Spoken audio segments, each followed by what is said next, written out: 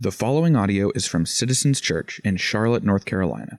If you're interested in getting involved with our family, visit citizenscharlotte.com/connect. Today's teaching text comes from Psalm 55. Give ear to my prayer, O God, and hide not yourself from my plea for mercy. Attend to me and answer me. I am restless in my complaint, and I moan because of the noise of the enemy, because of the oppression of the wicked. For they drop trouble upon me, and in anger they bear a grudge against me. My heart is in anguish within me. The terrors of death have fallen upon me. Fear and trembling come upon me, and horror overwhelms me.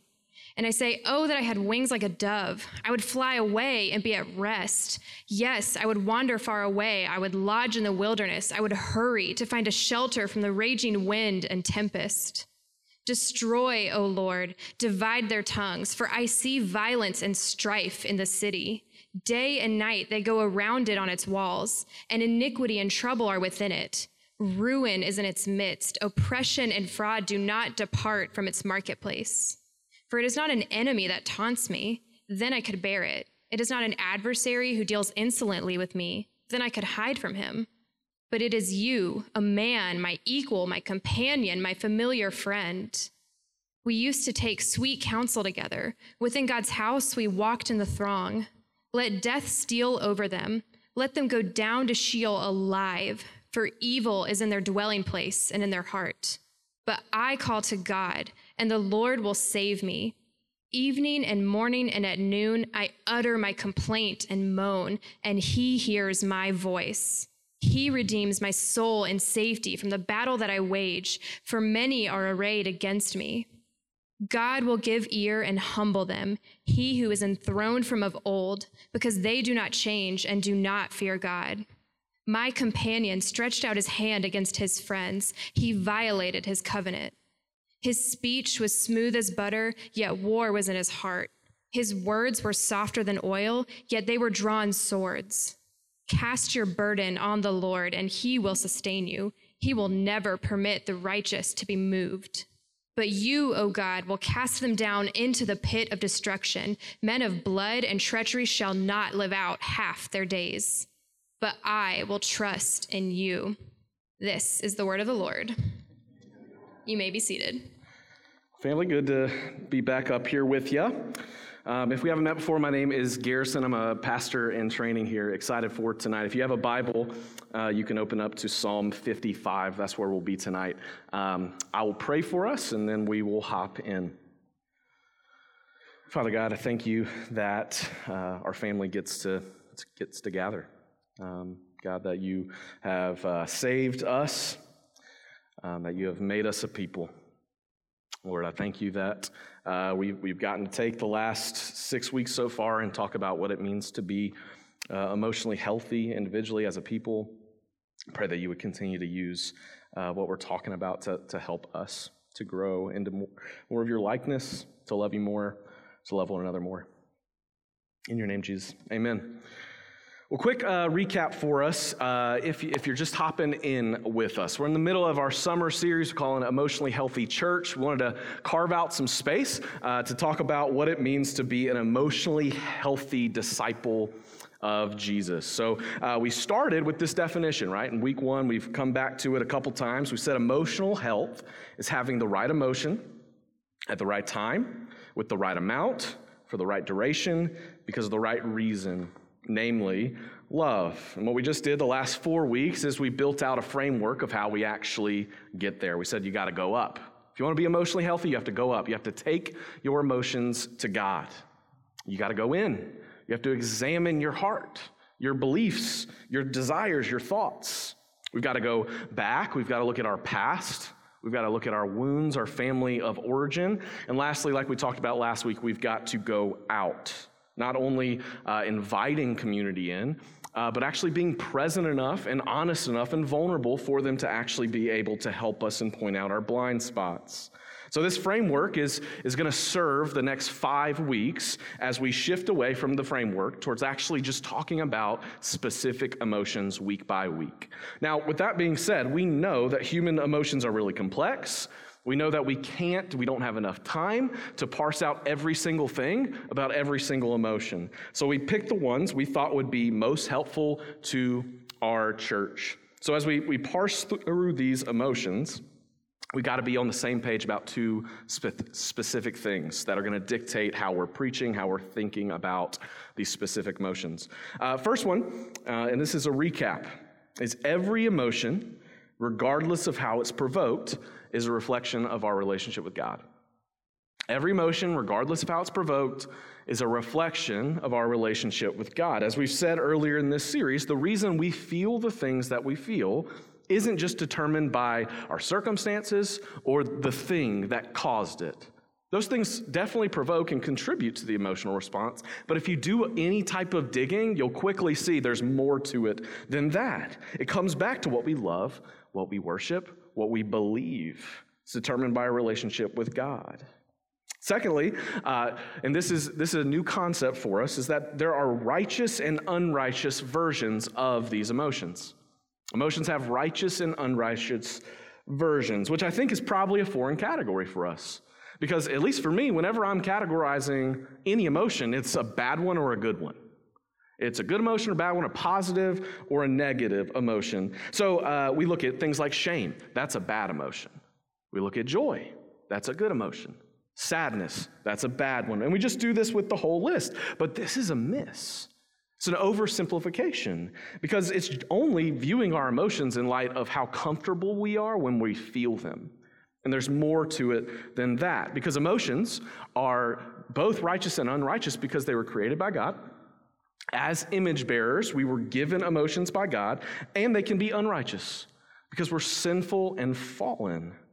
So what we've got to see whenever we feel anything is that it can be righteous, it can be unrighteous, it can be a mix of both. And I think this is hugely helpful because it reshapes, one, how we think about how we feel, because some of us don't really understand what's going on when we feel certain things. And a second part of that is some of us beat ourselves up over what we're feeling. So we feel things like shame and fear or whatever, and we're mad at ourselves about it. Second thing it helps with is it shapes what we do with what we feel. So some of us don't really know what to do about what we feel because we don't know why we're feeling it. It's hopefully going to create some new framework and categories as you think about what you're feeling. So with that framework, we're going to start the specific emotions by looking at fear. I'm going to talk about fear and anxiety. So let me define fear for us so we're on the same page. This quote is from Dan Allender. He wrote a book called The Cry of the Soul. It's hugely helpful, would recommend it to you. It's formed a lot of how we're talking about this stuff. He says, fear is our response to uncertainty about our resources in the face of danger. When we are assaulted by a force that overwhelms us and compels us to face that we are helpless and out of control. Fear is provoked when the threat of danger, whether it be physical or relational, exposes our inability to preserve what we most deeply cherish. I think this is hugely helpful for us. Maybe a more simple way to put it is fear is our emotional response to uncertainty. Fear is our emotional response to uncertainty. Now, this can show up a bunch of ways. There's a ton of ways that we could talk about fear and anxiety, and I'm trying to talk about all of it. It can be a sort of simmering type of worry or fear that you feel on a day-to-day basis, maybe nervousness, angst. It could be intense anxiety. It's sort of like a spectrum. It really fluctuates. Sometimes it's more free-floating. I don't know if you've ever felt this or asked somebody, hey, are you anxious? And they're like, yes. And then you're like, about what? And they're like, I don't know. Can just be sort of free-floating. I know I'm anxious, I'm not sure what it's about, or it can be the opposite. We can be intimately aware that I am anxious about this thing, and it's controlling what I'm thinking about all day. It could be the boss, the job, your spouse, your kids. I'm talking about all of it, big or small. Now, I think with fear, we totally see this as a bad thing, bad emotion. We don't like it very much. Categorize it as a negative emotion. We say it's bad because it makes us uncomfortable, rightly, and that might be an understatement. For some of us, fear and anxiety, it makes our lives unmanageable. Like we don't know what to do. We don't even know where to start. And that's true for a lot of us, right? Fear and anxiety do and will have a troubling impact on anyone that does feel it. But we shouldn't just push it away as a bad thing. There's more to it than that. Fear can be really useful. Fear can be incredibly useful because fear is crucial to functioning in a fallen world. Fear is crucial to functioning in a fallen world because fear is a warning light. That's what it is at face value. Before you get into all the specifics, fear is a warning light. It shows us that danger is near. It helps us take precautions. It tells us maybe you should avoid this person or this situation to get away from pain or danger. Now, one of the difficult parts about this is trying to figure out if you're living in reality or not. That's a difficult part about it. But if we're talking just face value of what fear is, it's a warning light for danger. A dumb way to talk about it that I think is really helpful is just this. I think we all have something like this. But for me, I'm scared of sharks. I'm scared of sharks. And I'm not crazy for thinking that. Not. In fact, you people that go body surfing in the murky Carolina waters, you are the problem. You're the crazy ones. I'm not. I'm not crazy. Now, I can go crazy with that, right? If I'm like, I'm never going to swim in the ocean. I'm never going to look at water because sharks. I'm not going to watch Shark Week. I can't sleep. That would be too far. But at face value, I should be afraid of sharks. You should too. Why? Because they can hurt you. They can. Get out of the murky water. Go in the murky water. Just don't go too far out. The fear reminds me of a truth. Dangerous animals can hurt me. That's not a crazy thought. Fear tells us something true. Fear tells us we might be in danger, that there's something at risk. We might lose something important to us. And I think that's a helpful redemptive category for what fear might be in your life, which is what we're going to see tonight in Psalm 55. That fear and anxiety are telling us three truths. Fear and anxiety are telling us three truths. So if you've got a Bible, we're finally at Psalm 55. You can read or you can follow along behind me. This is verse 1. It says, "Give ear to my prayer, O God, and hide not yourself from my plea for mercy. Attend to me and answer me. I am restless in my complaint, and I moan because of the noise of the enemy, because of the oppression of the wicked. For they drop trouble upon me, and in anger they bear a grudge against me. My heart is in anguish within me. The terrors of death have fallen upon me. Fear and trembling come upon me, and horror overwhelms me." First truth that fear tells us is that we live in a fallen and broken world. We live in a fallen and broken world. So we don't know the exact context of what's going on in David's life in this psalm. It doesn't really precisely line up one for one with any one incident in his life. There's a lot of overlap with a bunch of things, but really precisely we don't know. What we do know is that there's some sort of uprising, some sort of rebellion happening here, and it's not being led by some foreign country or an enemy of Israel. It's being led by one of David's friends, a close friend, as he states later in the psalm, and David is crushed. He's crushed. This friend has betrayed him, causing massive amounts of chaos and destruction, and he's angry about it.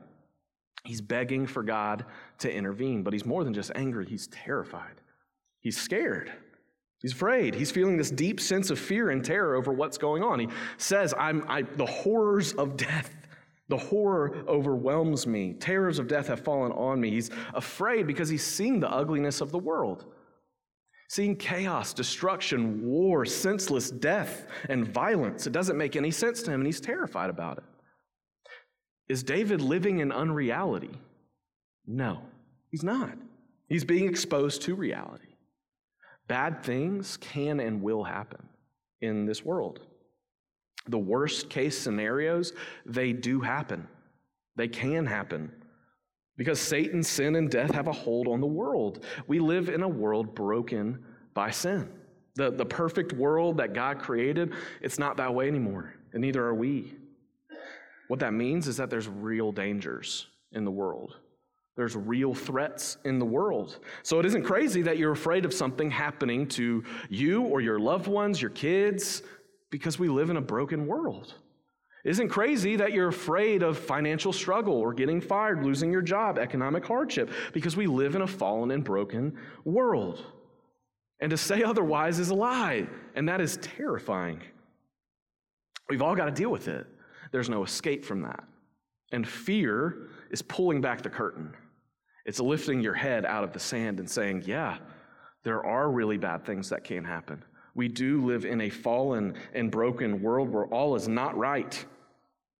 Fear reminds us of this. That's our first truth. We'll skip down to verse 9. We'll see our second one. David writes, "Destroy, O Lord, divide their tongues, for I see violence and strife in the city. Day and night they go around it on its walls, and iniquity and trouble are within it. Ruin is in its midst. Oppression and fraud do not depart from its marketplace. For it's not an enemy who taunts me, then I could bear it. It is not an adversary who deals insolently with me, then I could hide from him. But it is you, a man, my equal, my companion, my familiar friend.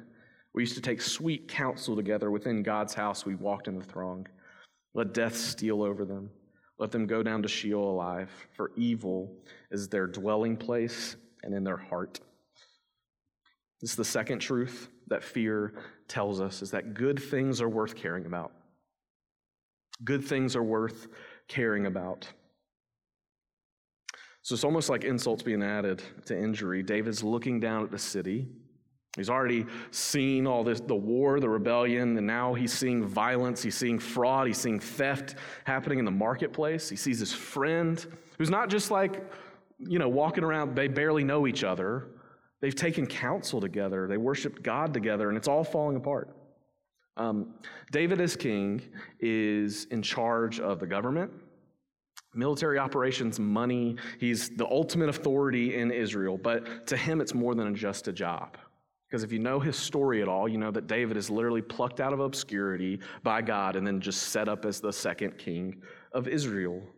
David was more than just this king that became king because it was his birthright or by the common means of succession. He was literally called by God. It's a high calling. It matters to him. So David's looking out at this nation and it's in turmoil, and this is the second reason he's afraid. Because the thing that he's been called to, the thing that he cares most about, the people that he's called to rule over, it's all falling apart. And he's scared about that. He's not living in unreality. No. He's being reminded that he has good things in his life that he's called to lead, to shepherd, to be in charge of, and to love.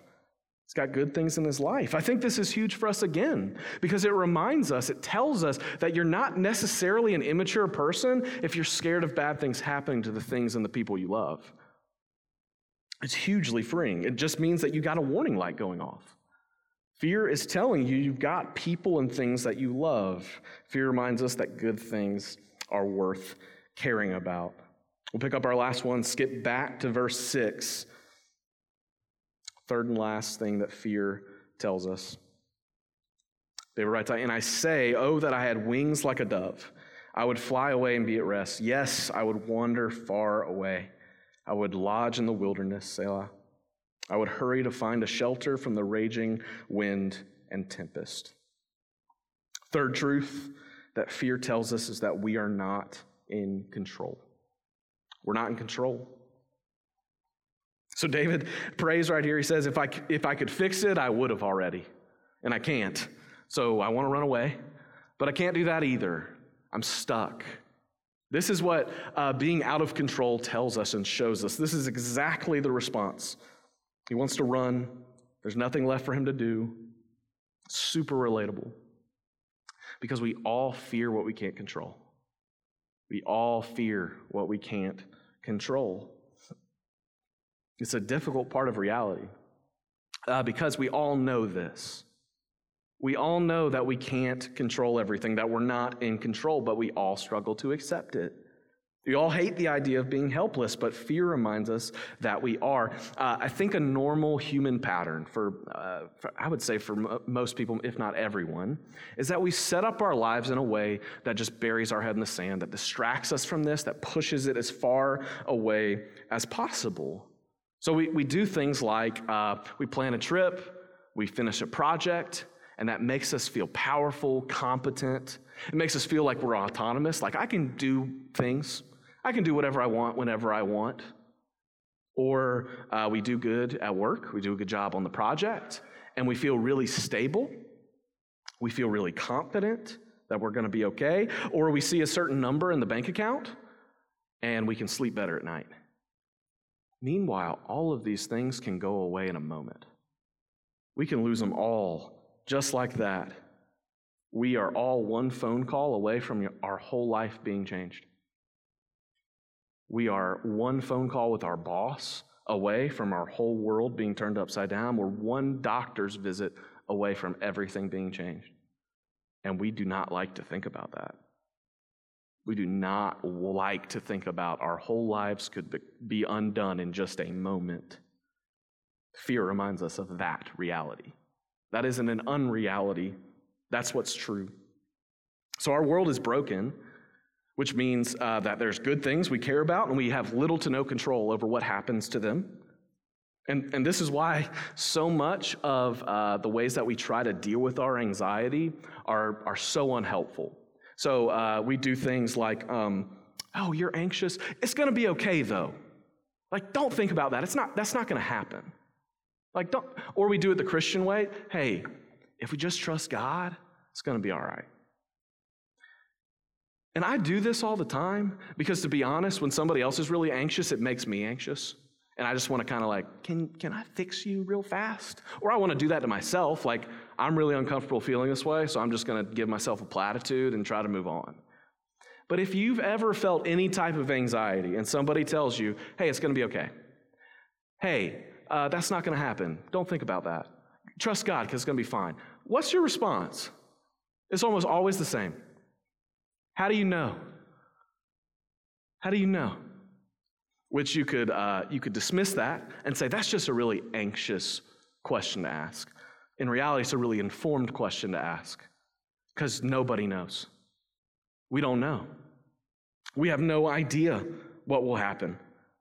God can be trusted and should be trusted, but that does not mean that bad things won't happen. That does not mean that your life's going to play out the way that you want it to.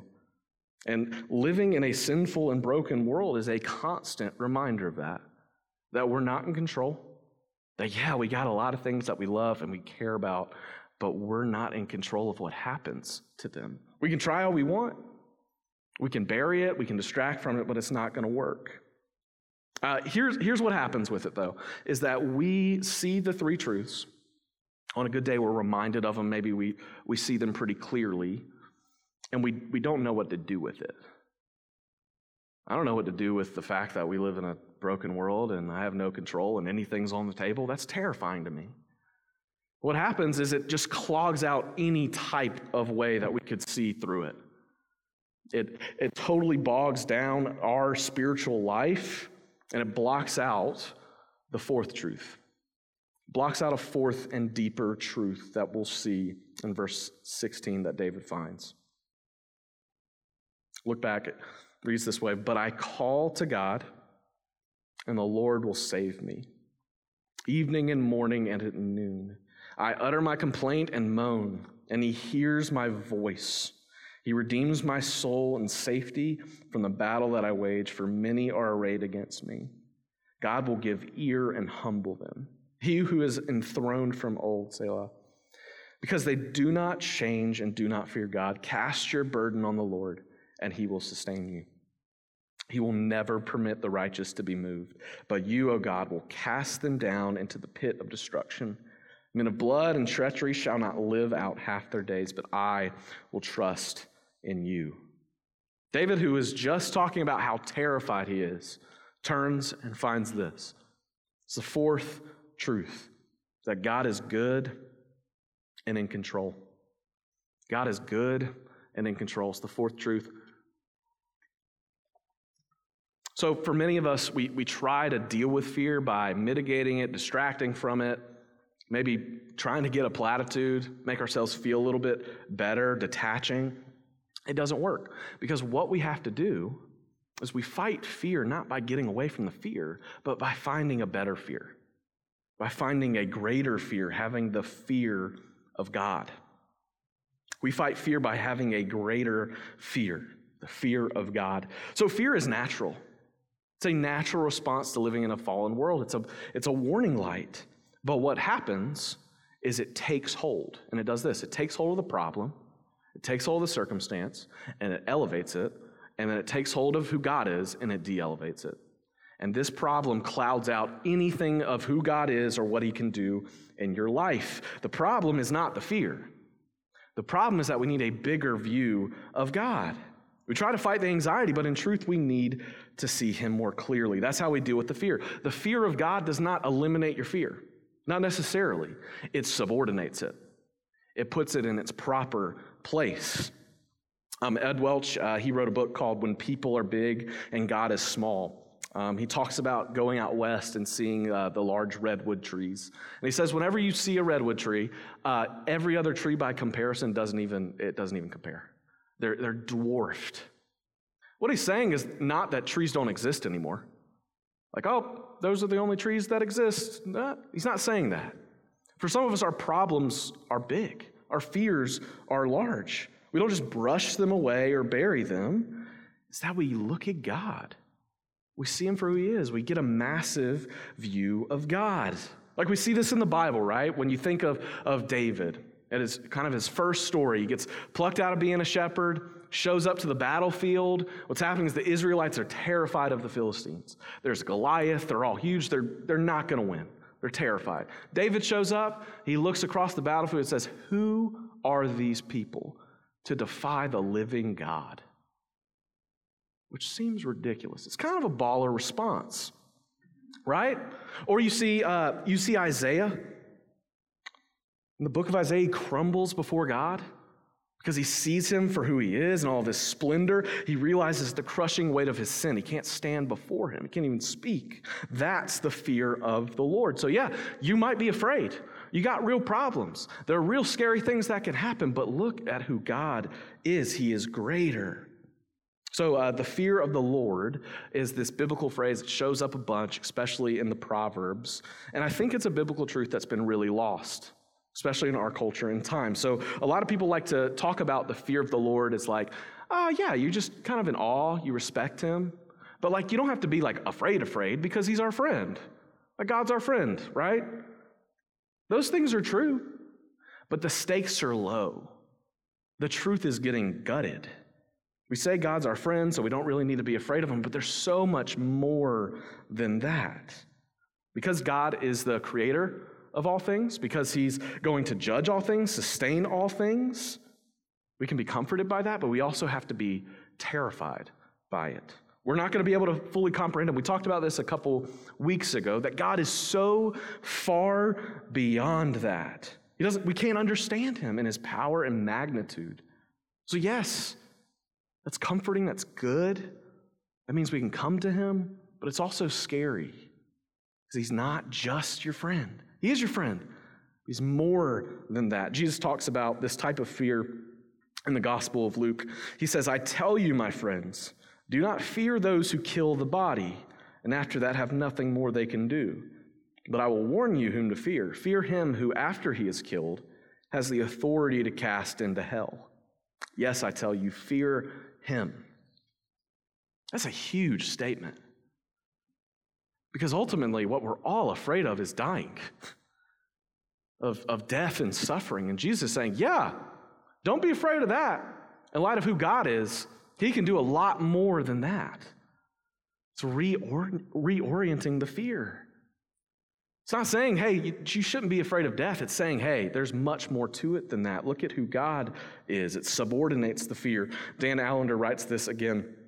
He says, to fear God is to know that at a moment of existence without him is hell. We are to fear the loss of existence. We're to fear the loss of the very essence of humanness as we walk on the edge of rebellion. He's saying you got to see who God is, and that's terrifying. And then you see who you are, and that's even more terrifying because we're deserving of his wrath. It says further, to fear God is to be stunned speechless that the weight of his fury and rejection crushed his Son, not us. Awe is not appreciation. It is stone-cold terror at his sense of otherness. The fear of the Lord is to see God correctly. And all of his attributes, see that he's other, completely different. We see his perfection, his omnipotence. We see that our lives could not exist without him. They would cease to exist if he willed it.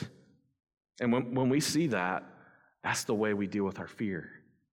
That's the way it gets subordinated. Yes, the fear is still real, but it gets put back into the reality of who God is.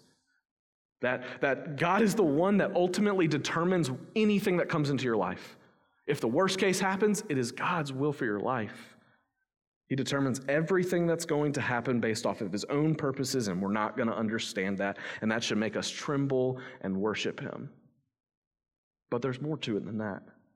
What's even more crazy and incomprehensible is that the same fear that should crush us, it doesn't, because of the gospel. We deserved all of God's greatness, all of his ferocity, his wrath to rain down on us, but Jesus entered in and took it in our place. I love that quote by Allender where he says, the weight of his fury and rejection crushed the Son. We deserve that. We deserve to be crushed. It's a stunning reality. It doesn't make any sense. All we can do is stand in awe that God, who is terrifying and other, made a way for us to be in relationship with him. And with all of our fears, even when we totally miss it, and we're like, my fear about X, Y, and Z trumps God, God still says, you're mine. Big and small. He still made a way. That's the hope of the gospel, that our fears of today and tomorrow will all be gone because Jesus went to the cross. Went to the cross to make eternal relationship with the Father possible. It's a terrifying reality. And we don't deserve that. And we could have taken his wrath. We deserved it, and Jesus took it in our place. He did it, clearing a path for us. We are his forever. So if you're feeling like the world is falling apart, if you're feeling like your fear is so big, like you just want to run away, be in control, you got to see that you're his. That he's not going to let you go. The worst case can happen. But God is with you. He loves you. The promise is not that bad things won't happen. It's that God is with you when it does, and he's with you forever. And because of that, we can trust him today. So I want to end with a little application. My hope coming out of this sermon is that, not that you wouldn't be afraid, but that when you are afraid, you wouldn't be stuck doing any type of mental gymnastics, like what do I do with this? Is this reality? Is this not? How do I get away? How do I deal with this? Or try to escape? But that you'd be able to let your fears be subordinated by the fear of God. So I just want to spend some time doing some very practical ways that we can cultivate a fear of God. Practical ways we can cultivate the fear of God. Got 3 of them for us. First one is just the Sabbath. The Sabbath. We've talked about this so many times. We talk about it a lot because it's majorly helpful and it's integral to our lives. One of the default ways that we deal with our anxiety is by trying to control it, by trying to work, perform, by doing more. When we're uncertain about the future, the answer is I got to do more, I got to try harder, I got to advance so I feel better. So what the Sabbath does is it's a practical way for us to put all that down for a day. To say, I'm not going to try to do that. I'm going to let God be in control. Very practical. It's going to be hard. It's going to be uncomfortable. At times, maybe even painful. But as we take a day to cease, we remember that God never stops working. So Sabbath, first one. We got a lot of resources on that on our website, a lot of sermons, some practical guides on how to do it. I encourage you to check that out. Second one, we've got to meditate on Scripture. We've got to open our Bibles. We've got to get into God's Word. We have to read it. We have to study it. We have to memorize it. So when anxiety does come, when fear does come, we can reorient our hearts back to what is actually true and what is actually reality.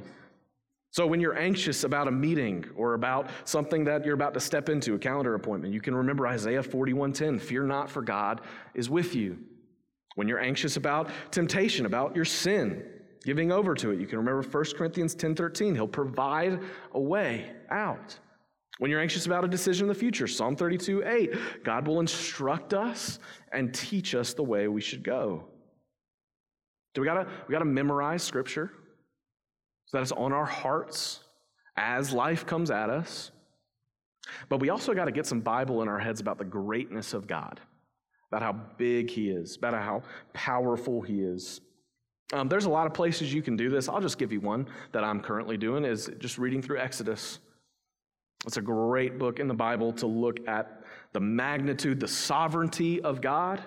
God knew where the Israelites were going. Like he knew what was going to happen. And he leads them through as they sin, as they stumble, as they seem like we're never going to make it out of Egypt. And yet he powerfully moves over and over and over again. God leads, he leads 1 million people, over 1 million people out of slavery. That's crazy. He parts the Red Sea. He leads them through. They want to go back. He continues to be faithful to them. I'd encourage you to start there. There's a ton of other places you can do that. But we have to get in God's Word. We got to study it. We got to memorize it. We got to read it constantly. Sabbath, meditate on Scripture. Third one, last one. We got to remember God's faithfulness. Remember God's faithfulness. I'll reread this last part in Psalm 55. It says, cast your burden on the Lord, and he will sustain you. He will never permit the righteous to be moved. But you, O God, will cast them down into the pit of destruction. Men of blood and treachery shall not live out half their days, but I will trust in you. So very often in David's life, we see him referring back to what God has already done in his life. That's why he can shift like he does in these Psalms, right? You see it a lot throughout the Psalms where it's like part one is my complaint, everything is bad, everything is awful. And then you see him land with God is good, God is faithful. How can he do that? He remembers who God is. He remembers what God has already done in his life. It's the idea of remembering the Lord, which comes up a lot in the Scriptures. In fact, God himself commands his people to do this very often because he knows our tendency is to forget, is to doubt. So we've got to, as individual Christians, as the body, we've got to look back. What has God done in your life? What's God done in your life specifically? Maybe you're like, I don't know. It's really bad right now. I don't really see much. Here's the beautiful thing about being a Christian. If you're a Christian, you always have something because God saved you. Because God saves you. So it doesn't matter if your life is falling apart. You can always look back and say, God was so faithful to me. He was so kind to me.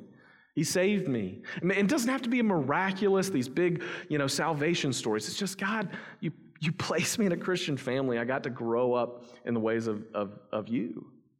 That's your kindness, Lord. We get to do that over and over again. We've got to remember what he has done. There's a big piece of this, even in this psalm, right, where he's saying things like, God will not let the righteous stumble. We know that bad things do happen to the righteous, though. And that's kind of a hard thing to hold in tension. And some of us really need to wrestle with that. We see it throughout the Scriptures, David's life, see it in all of the disciples, that faithful Christians still have to deal with really hard things. Sometimes, even if you're a Christian, your life can end abruptly, badly, and that doesn't mean that God isn't good. Me and Tim were on our pastor's retreat this last week, and we were listening to a sermon, doing a session, and something stuck out to both of us. The teacher said, towards the end of the sermon, he said, in Christ, you're okay. In Christ, you're okay. Which may sound a little contradictory to what I said earlier about, you're going to be fine. This isn't about just you're going to be fine in the moment. Your circumstances may play out really badly and be very scary, and still in Christ, you're going to be okay. Because this isn't our only life. We see life after death. That's the hope of the gospel. In Christ, you are okay. You're not in control. We live in a sinful, broken world. Bad things can and may happen. In Christ, we're okay. Take comfort in that. You can look past this broken world and see God's faithfulness in the past, in the present, and where we're going in the future, which is what we celebrate every week when we take communion. That Jesus made a way for us to be saved now and for forever. Life eternal with God. On the night he was betrayed, Jesus took bread, he took wine, and he said, "This is my body, broken for you. As you're together, take, eat, and remember what I've done for you." Church, you can take the bread and eat.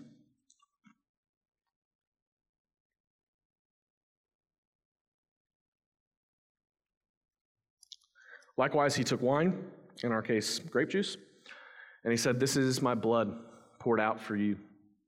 Take and drink."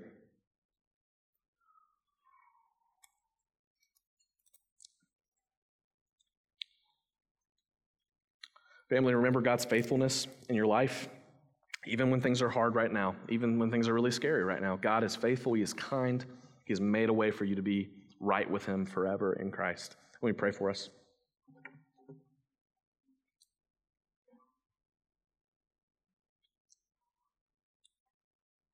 God, I confess that many times my fears dwarf you, that I completely miss who you are, what you've done, what you've promised to do, because it's just scary. This world is scary. But God, we know who you are. We know that we can ultimately trust you because of the cross. Because Jesus, you made a way for us to be right with God forever.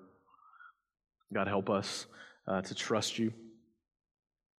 Help us to rest in you. We can continually and constantly stumble and fall.